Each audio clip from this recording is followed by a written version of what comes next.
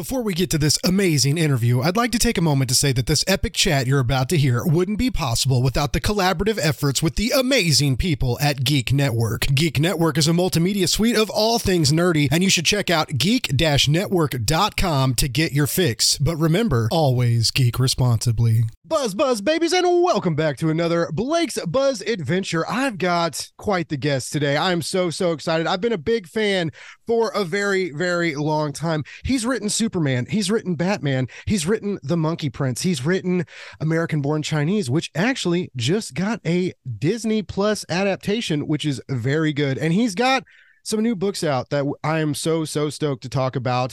Books of Clash Volume 1 and about to be Volume 2 are out. I've got Gene Luen Yang in the house. Oh my goodness, Gene. Are you Thank as you, good Blake. today That as was I awesome. am? What a great intro. What a pro, man. That was awesome. Thank you so much. I've been practicing it for days. No, I'm like I said, I'm a huge fan of what you do, and you know, not only are you just a great storyteller, but you're very adaptable, and you're very good at universalizing your audience, bringing them into kind of different narratives, because you have like a plethora of different kinds of stories and comics and graphic novels you write.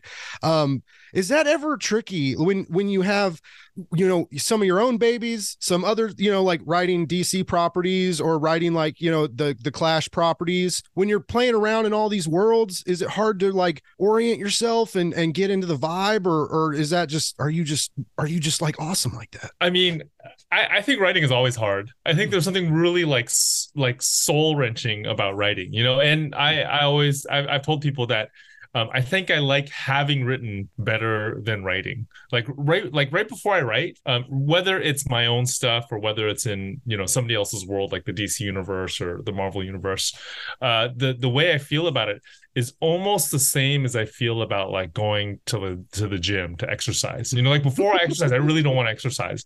But then if I can force myself to do it, maybe 5-10 minutes in, it starts to be fun. Okay. And then afterwards, I feel really good that I did it. I feel like the same thing about writing. You know, I really like, there's something inside of me that wants to avoid it. Always. Like, I'd rather go do the dishes or go reorganize my Lego minifig, something else besides actually writing. But then if I could force myself to do it, I know that, you know, I'll most likely enjoy it, and afterwards I'll be glad that I have written. Are you like a regimented writer? Do you have like set times where you try and like sit down and hit the keys, or do you just kind of like? Yeah, okay. I try to do it like a 9-to-5 job, you know? Okay. I mean, I guess it's not 9-to-5. I usually go like 8-to-4. I don't write the whole time. You know, I'll have like goals. Mm-hmm. And then once I hit those goals, I'll stop. So you work work from like 8 to 9, and then you take it early. Yeah, well, usually it takes a lot longer than that. Usually it's like, I don't know, man. Like it takes a little while to get into, like, especially if I'm working in somebody else's world, you know, like on Mm-hmm. Monkey Prince. Monkey Prince was set in the DC universe. Mm-hmm. It takes a little while to get my brain into that space. And then after that, I can figure out plot and characterization and all that. But it just, I don't know. I think there's some people who are natural, like Mariko Tamaki. She and I are pretty good friends, and I feel like she's a much more natural writer than I am. Stuff just kind of flows out of her. And I talked to her about her work days, and it just makes me mad sometimes, you know, because it feels like it's so easy for her. Well, I guess that's good. I'm glad you have to sweat a little bit. I mean, whatever happens to get the stories out that you put out, like, you know, if it's stressful for you, I apologize, but you know, stay that way. Keep it that way. Now I know you've got, we mentioned, you know, Books of Clash Volume 1 is out right now. Anybody can get it, and I really encourage people to. I had a blast reading this. Oh, thank you. Yeah. And Volume 2 comes out. They're thinking November 7th. Yeah, I know. Right. With graphic novels, sometimes things there's hiccups every now and then, but it should be early November. People should be able to get this. And This does not feel at all like a video game property title. It really does. It feels like if you're like fantasy nerds, strategy RPG nerds, like I got like great Final Fantasy Tactics, like flashbacks reading this, you know, and like the classes and how they interact with each other. And then getting to know the characters was so fun.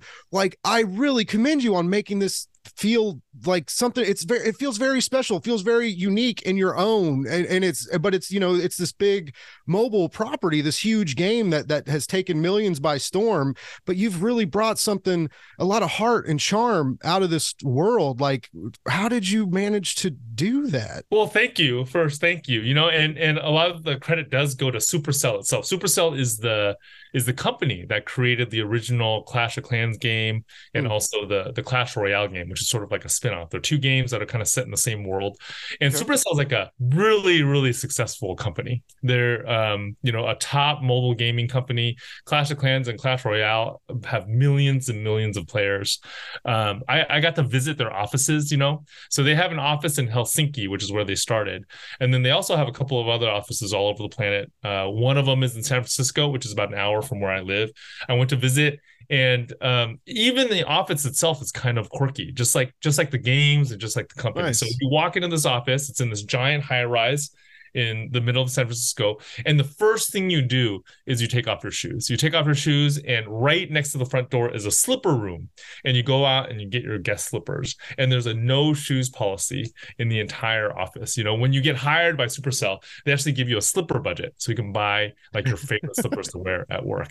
So all of that quirkiness kind of it shows up in the game, right? Like it's kind of like a StarCraft game, Clash of Clans is. So you have these armies that fight each other, but there's an underlying Looney Tunes style chaos to it that's like really fun. I first found out about these games when my son, who's now 20, was around 10. He started playing it. He started playing it about 10 years ago. And then he got into a clan with his little sister, and they got into a clan with Mark Siegel's kids. Mark Siegel is my editor at First Second Books. He's also one of the editors that works on Books of Clash. So that's when we first got interested in this property, and we've been trying to do Clash comics ever since. It didn't come together until pandemic. So it was like, I don't know, close to a decade before we were able to do it. And Supercell, when we were working on these books, they were the ones that really insisted on it feeling distinctive from the game. Like the characters are all there, right? All the characters are there. The world is there. The colors are there. Les McLean and Allison Acton, the two artists on the book, they were able to capture a lot of that fun energy from the game in the book. But then Supercell was like, we want this to feel like not necessarily an offshoot of the game, but like its own thing. So it really, a lot of it really is because of them, right? That's what they wanted. That's so cool. I was wondering if they had to like court you and send you gift baskets, because you're a busy guy, and your name has a huge ring to it in the comic industry, right? And so I was curious as to how you landed that gig, but it makes more sense now, because the passion and the fun while reading this, like if you and your family have spent a decade in this world already, like you can feel that in the narrative. It really you can just tell like you're having a good time with your creatives, and the art is so gorgeous. I'm loving this art team. The art is great, and they're bouncing the two artists. They're alternating, right? So you guys can pop these books out a little faster than We'll be alternating out artists, but I think the first and second volumes are both by Les and Allison. Okay, yeah, it's a beautiful book. It's super fun, and I really love from what I've read. I haven't read everything from you, but I'm trying, and I'm getting there, and I will get there, I promise. But I appreciate that, Blake. Thank you, man. You're so welcome. But a lot of you deal with a lot of identity issues, and a lot of like identity in regards to like race and culture and stuff like, and the social spheres that we find ourselves mixed up in. And I love that you brought that into these books of Clash, like the notion of like all the characters looking the same until you start getting to know them, and like when Terry's able to like pick out their differences and see them for like the individuals they are, and how like some of the groups fight together with like mixed units, and they're not all just separate and strategically placed, and like that kind of chaos sings to Terry, and then with the new one with Jane, and how we really get to know Jane and her like leveling up to a rogue kind of, and how that changes her identity, and how that pushes people away from her initially, right, till things change in the end. But I that was so smart, dude. I was not expecting like really intense emotional appeal from these books, you know, like I was having fun with them. The art's beautiful. The colors are so bright. You got to squint when you read it. You know, I mean, it's just a great package. And I didn't expect to like walk away with that strong feel good narrative that you're able to provide a lot. And I guess that was me being foolish because I should have not expected less from you. So I was that was poor reader me. But No, I mean, no. did you kind of know, like, did that happen organically? Like, did you set out, you're going to be like, I'm going to twist some feels in these and make it, you know, make it even more, or did you just kind of, was that something like as you got to know the characters while you were playing in these worlds? Yeah, I mean, one of the big challenges of the Books of Clash is the Clash of Clans and Clash Royale games, as great as they are, there's not a lot of narrative behind them, Mm-hmm. right? And they're kind of designed like you're not necessarily supposed to identify with the characters when you play them. So Okay. when you're playing both of those games, you're taking this God's eye view, you're looking down at the world, you're looking down at these characters, and then you're watching these characters on these battlefields fight. And they die all the time. Like they die in these little. It's kind of fun when they die. There's like something like slightly satisfying about it. You know, they turn in these little purple splotches, and then these little skeletons come out. These little skeleton like ghosts come out of where they die. So because of that, because your characters are constantly dying, you're not really supposed to like be emotionally attached to them. They would Okay. ruin the fun of the game. But that doesn't work for a graphic novel. Like with a graphic novel, you can't really spend the entire story in this like God's eye view. You really have to come down to the level of the characters. You have to get to know them. You have to get to know them as individuals. So when you're looking at them from up top, all the barbarians look alike, all the hog riders look alike, all the archers look alike. One of the big tasks of that first volume is, you know, as we bring the reader down, we want the readers to get to know the characters as individuals. So that's kind of what happens to Terry, the main character. We kind of want what happens to Terry to also happen for the reader. And I thought a lot about my years as a high school teacher for that. Mm-hmm. I was a high school teacher for a very long time in Oakland. And at the beginning of every semester, there'd be this mass of teenagers that would come into my classroom, right? And they're just like a nameless group of teenagers. And then over the course of a semester, they would individualize to me. And by the end of the semester, I would know each of them. I would know, you know, I would obviously know their names, but I would also know their like personal quirks. I would know what part of the curriculum they had trouble with, what part they got really well. Sometimes I get to know them well enough to know like what their favorite video games were and that sort of thing. So I wanted that kind of process to happen for both Terry and the reader. And it was a lot of fun. It was a lot of fun to do. So a lot of those like you know a lot of the themes that come out of that about identity, it really was it did come out of that transition from the God's eye view down to the characters level. That's so cool. Yeah, and it really makes them work. And it sounds like that's what the game company wanted. They wanted you to, you know, well, I mean, they obviously didn't want you to like pop out like a cookie cutter story, right? That's like you don't get Gene Luen Yang on a title and for him to just phone it in, right? But you know, it's just these are just really, like, I've never played the game honestly, and you know, I went in thinking it was like an all ages, you know, kind of fun thing, and then the more I got to know about the world, you know, a 38-year-old comic book fan and podcaster, I was like, I'm in it. Like, this is amazing. I'm having a blast. The page, like, you can't ask for easier turning pages, right? This is like, once you get into these books, you fly through them. They're quick, fun reads.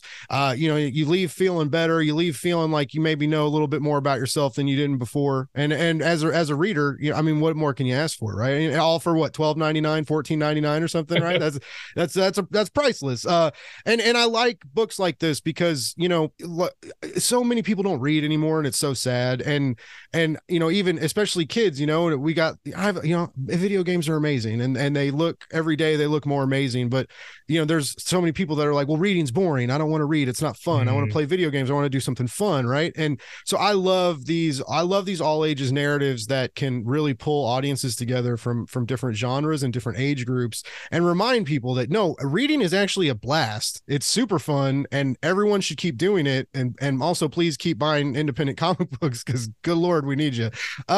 But it's what do you ever like struggle with that? You've been writing for a long time now, so like you've gone through when print was dying, right? And all the bookstores were closing, and then wasn't that long ago the indie comic scene had a lot of hiccups, and now there's this huge Kickstarter crowdfunding boom because everybody's scared to sign up with a publisher, and so there's been all these interesting trends in literature, for the last couple decades, and you just keep doing your thing, and it keeps working for you. So is that the answer? Did I just answer my own It doesn't question? always work. It doesn't always work. Thank you for saying that. Right? It doesn't always work. I mean, that what you're talking about is actually an explicit goal of the Books of Clash, and it's something that Supercell, the company, is behind. We really want to take some of those gamers and make them into readers. We want them to not just be fans of the game, but also be fans of the book. And we're hoping that, if you're already a fan of the game, reading the book will help you appreciate the game even more. So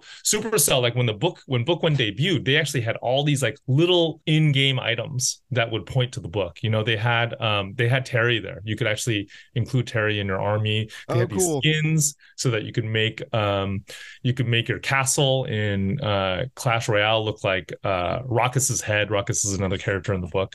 So it's awesome. It's awesome that people who make their living on video games are so invested in books, and it's because a lot of those people in that office were actually like comic book fans. They actually read for fun, and they like it. But I know what you're talking about the different trends within the comic book industry. I got into comics in the 90s, and back then, like, some of the younger folks don't remember this, but back then, like, comics was not in a good place. Marvel Comics is not what it is today. Back then, like, Marvel had just declared bankruptcy, and some people were expecting it to just disappear, and if Marvel had disappeared, it would have taken like most of the comic book stores in America with it. So it was a really bleak time. And I would say, like, at least during my whole like collecting career, I've been collecting since I was in the 5th grade. That moment, when Marvel had declared bankruptcy, that's probably the darkest. So that's when I got in, and I just wasn't expecting to make a full-time living at comics because of that, because things were so bleak. But what I realized is that, comics is kind of driven by people's love. It's not like, if you want to make money, you don't get into comics. You go do something, you go like be a banker or something, right? You don't get into comics. And because it's driven by people's love, I just don't think it's ever going to go away. It'll go through these dark times and stuff, but the love will always make it survive, Dude, I love that so much. So my podcast, the saying for my show is love more, hate less, read comics. So the whole, there you go, the whole love in comics thing really sings true to me. And again, it's so people that are familiar with you, or if you're not familiar with Gene, ladies and gentlemen, change that right now. Like, go buy anything. You can get on Hoopla, you can get on the apps, you can go to a comic book store, you can find Gene anywhere. And I really encourage you to experiment. Like, a couple years ago, like when Dragon Hoops came out, like, oh my goodness. And then of course, like American Born Chinese, like that was one of the first, like, that one that like really got you, like sparked the attention that really kind of.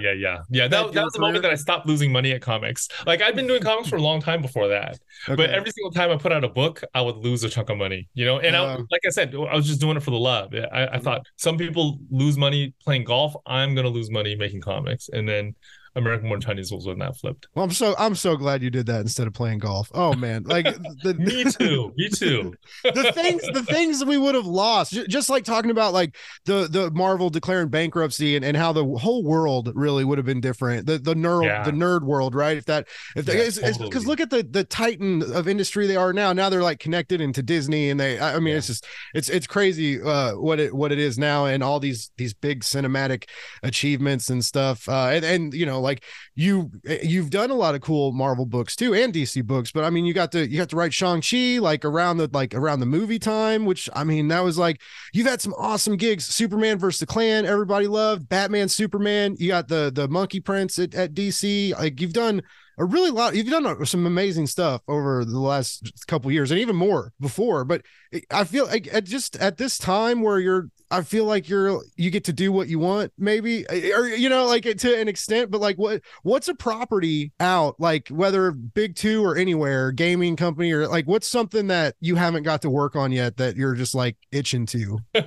Well, you're right. It's been like if you had told 11-year-old me that I get to do what I do now, he would have peed his pants. Like it's so crazy. I feel like the opportunity to write in the Marvel universe, to do 24 issues of Shang-Chi, was incredible. I got to work with DK Ruan and Marcus Tu, two of our most talented superhero artists today. Mm-hmm. And then Monkey Prince with Bernard Chang, bringing Chinese mythology, which, both Bernard and I grew up with, into the DC universe, was a ton of fun.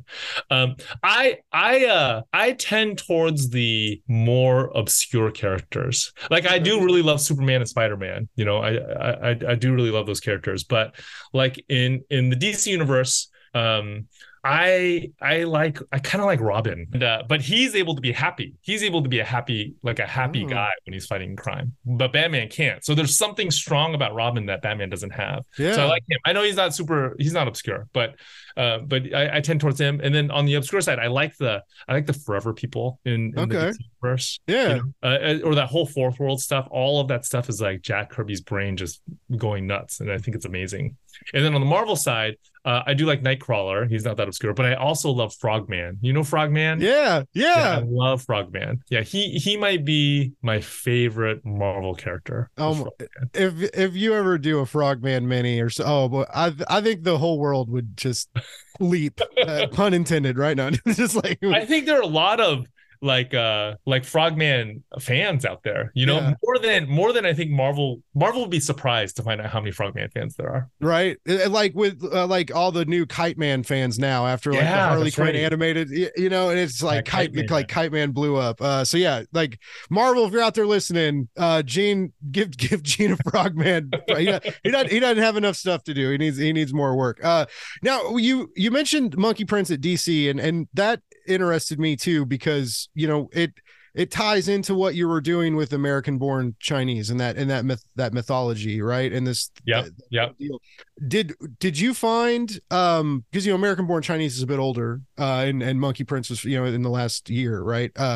Did you find, like, was there some cross buying? Did you find some like new fans for American Born Chinese? Like did people go out and find that graphic novel after the property? It did seem like there was some resonance between those two projects. They were happening. Like I was working on Monkey Prince while Disney was putting together the show version of American Born Chinese, right? The adaptation. And there are these shared characters, because both American Born Chinese and the Monkey Prince draw from the same well of Chinese mythology. It's the myth of the Monkey King, which is like this really, really famous Chinese myth. It was written down 500 years ago in a Chinese novel called Journey to the West. So those stories in Journey to the West are referred to both by Monkey Prince and by American Born Chinese. And I actually think like Monkey Prince is kind of having a moment now in the West. There's this Netflix movie called The Monkey King that stars Jimmy O Yang. It's an animated movie that did really well, and he just kind of is popping up. And even like Dragon Ball is actually loosely based on the Monkey Prince's story. I'm sorry, the Monkey King's story. Wow. So Monkey King is kind of having a moment, So it was cool. It was really fun to do. It was fun to do these two projects that both were drawing from the Monkey King stories. Yeah. And I bet it was even more fun when Disney bought it and made it into a show. That was nuts. That whole experience was it was like one of the weirdest experiences I've had in my life. Weird in a really good way, Yeah. Well, because things get optioned a lot, right? But when things get optioned, it's cool. But then when like the balls really start rolling and the gear, and then people start getting hired, and then scripts get produced, and then you come on for consulting, and then actors get hired, right? And then when everything comes together and you're like, oh my, they're making it, it's really going to happen. And now it's there. Now you can log on to Disney and watch it. And again, like it's a little different than what you originally produced. It is pretty different. Yeah. But it by design. Yeah. Your graphic novel almost feels like an introduction to the following story that American Born Chinese, the series, puts out. Yeah. So it doesn't really feel like, because I've seen that before where they take a property and they're like, really, we just want the name, right? Or so, and we're going to change everything. And but I was going to ask, like, well, if you're obviously not going to be like, no, Blake, I hate it. But how did you feel like you seeing that, like seeing the premiere and having that like be it's this thing now on Disney, and it's your baby. Yeah, I thought it was awesome. Like you said, it is different. Like that was by design. We made Siri's acting up. Siri's interrupting. Be quiet, Siri. Okay, so we made two decisions really early on in the process. One was we decided to set the TV show now in the 2020s, and the book is like set vaguely in the 80s and 90s. When I was growing up, and because we made that decision, the Chinese American experience is just really different now from when I was a kid. So the show had to reflect that. And second is we decided to make it a TV show instead of like a movie. So because the book is like this 200-page beginning, middle, and end, there just wasn't enough material directly from the book to fill out an entire TV show. So Kelvin Yu, the showrunner, he just fleshed out the world. He made the main characters' parents really prominent characters, and then he took the world of Chinese gods and he brought all these gods that were not in my book but were in Journey to the West into the narrative. Oh, cool! So it was a blast to do. I thought he did a great job. I thought Kelvin and his writing team did an amazing job. The hope was from the beginning it would be a different expression of the same emotional core. And in my opinion, I think Kelvin did it. Like, it's very different from the book, but I think the underlying emotions are all there. Yeah, that heart and charm that I mentioned that I find in a lot of your work, I didn't think got lost at all. That's like awesome. It's still like a very feel good, very and like for older audiences, like it just reminds you of like that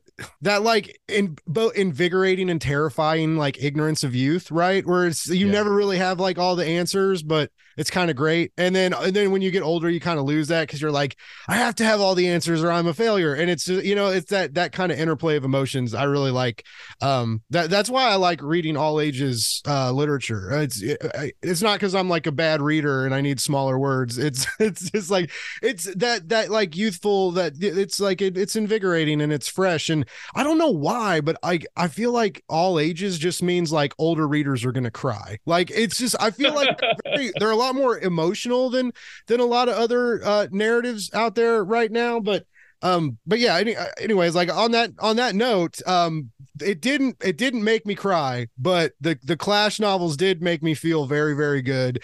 And again, like a wide assortment of audiences that you're connecting in a cool way, gamers, fantasy nerds, people that like to roll dice at the D&D table. Like there's a lot and then just general fans of comics and storytelling too. There's so many audiences that you're trying to bring together and get these new characters out there and share this brand with so many people who may not be familiar with it. And I just I think you did such a really great job with it. And I'm excited to see this. It's 8, right? You guys have 8 graphic novels planned. The second one, it comes out in November. Yep. And then they should be like every few months, it sounds like, because they got some art. Okay. So yeah, it's more from Gene. I don't think anybody's gonna get mad about more Gene Luen Yang comics out in the world. It's what comics needs them, we need them. And these Clash books are definitely worth checking out. If you've been like, if you've been sitting and you're like, I don't really know if that's for me, like for real, give it a shot. I had a blast reading them, and I'm going to stick with the story because you gotta. I have one last question. I know we're running out of time. Where did the cookie smelling body odor from the granny like where did this idea come from? Or like was that in the game narrative? Was that was not in the game narrative? But don't you have that dream? Don't you wish your own body odor would smell? Yeah, I do. That's now what I want. Yeah, that's what I want. If there was like some kind of supplement I could eat to make that happen, I would totally do that. Oh, if anybody knows that supplement, let us know. Leave a comment or something so we can get the mystery out there. No, I would love that. It would be so great not to have to like, you ever think about the stuff like that? Like if we didn't have to buy like deodorant or toothpaste or soap, dude. Like for the length of our lives, right? This is these are things that you always have to have, right? If you just woke up every day smelling like fresh baked cookies, like it'd be awesome. It'd be amazing. Yeah, that's the dream. That's the dream. Well, one of my dreams, Gene, was getting to talk to you as a podcast host and a big comic nerd. Like this was a very, very special moment for me, and I really appreciate you taking the time, and honestly, like, congratulations with everything going on. Congratulations with the Disney show. It's awesome. And like, boxers and Saints next, maybe, like, I don't know. I'll keep my fingers crossed. Maybe like more, maybe dragon hoops. Come on, Disney, just put them all out there, make series of them all. Like, but no, I'm so happy for you, dude. And I'm always excited to see your name on a cover, and I'll continue to check that out. Thank you, Blake. It's been really fun. It's been a blast to talk to you. Thank you so Thanks, much. man. Real quick, where's the best place for like people to follow you, or do you have like a newsletter or anything you want to shout out? I'm at my name, so Gene Luen Yang. So that's my website, geneluenyang.com, and I'm also at that same handle, Gene Luen Yang, on Instagram and on Threads, and I'm still on Twitter. I'm not going to call it its new name because I think no, it's dumb. please don't. But this was a great interview. like Don't end it by calling it that. But yeah.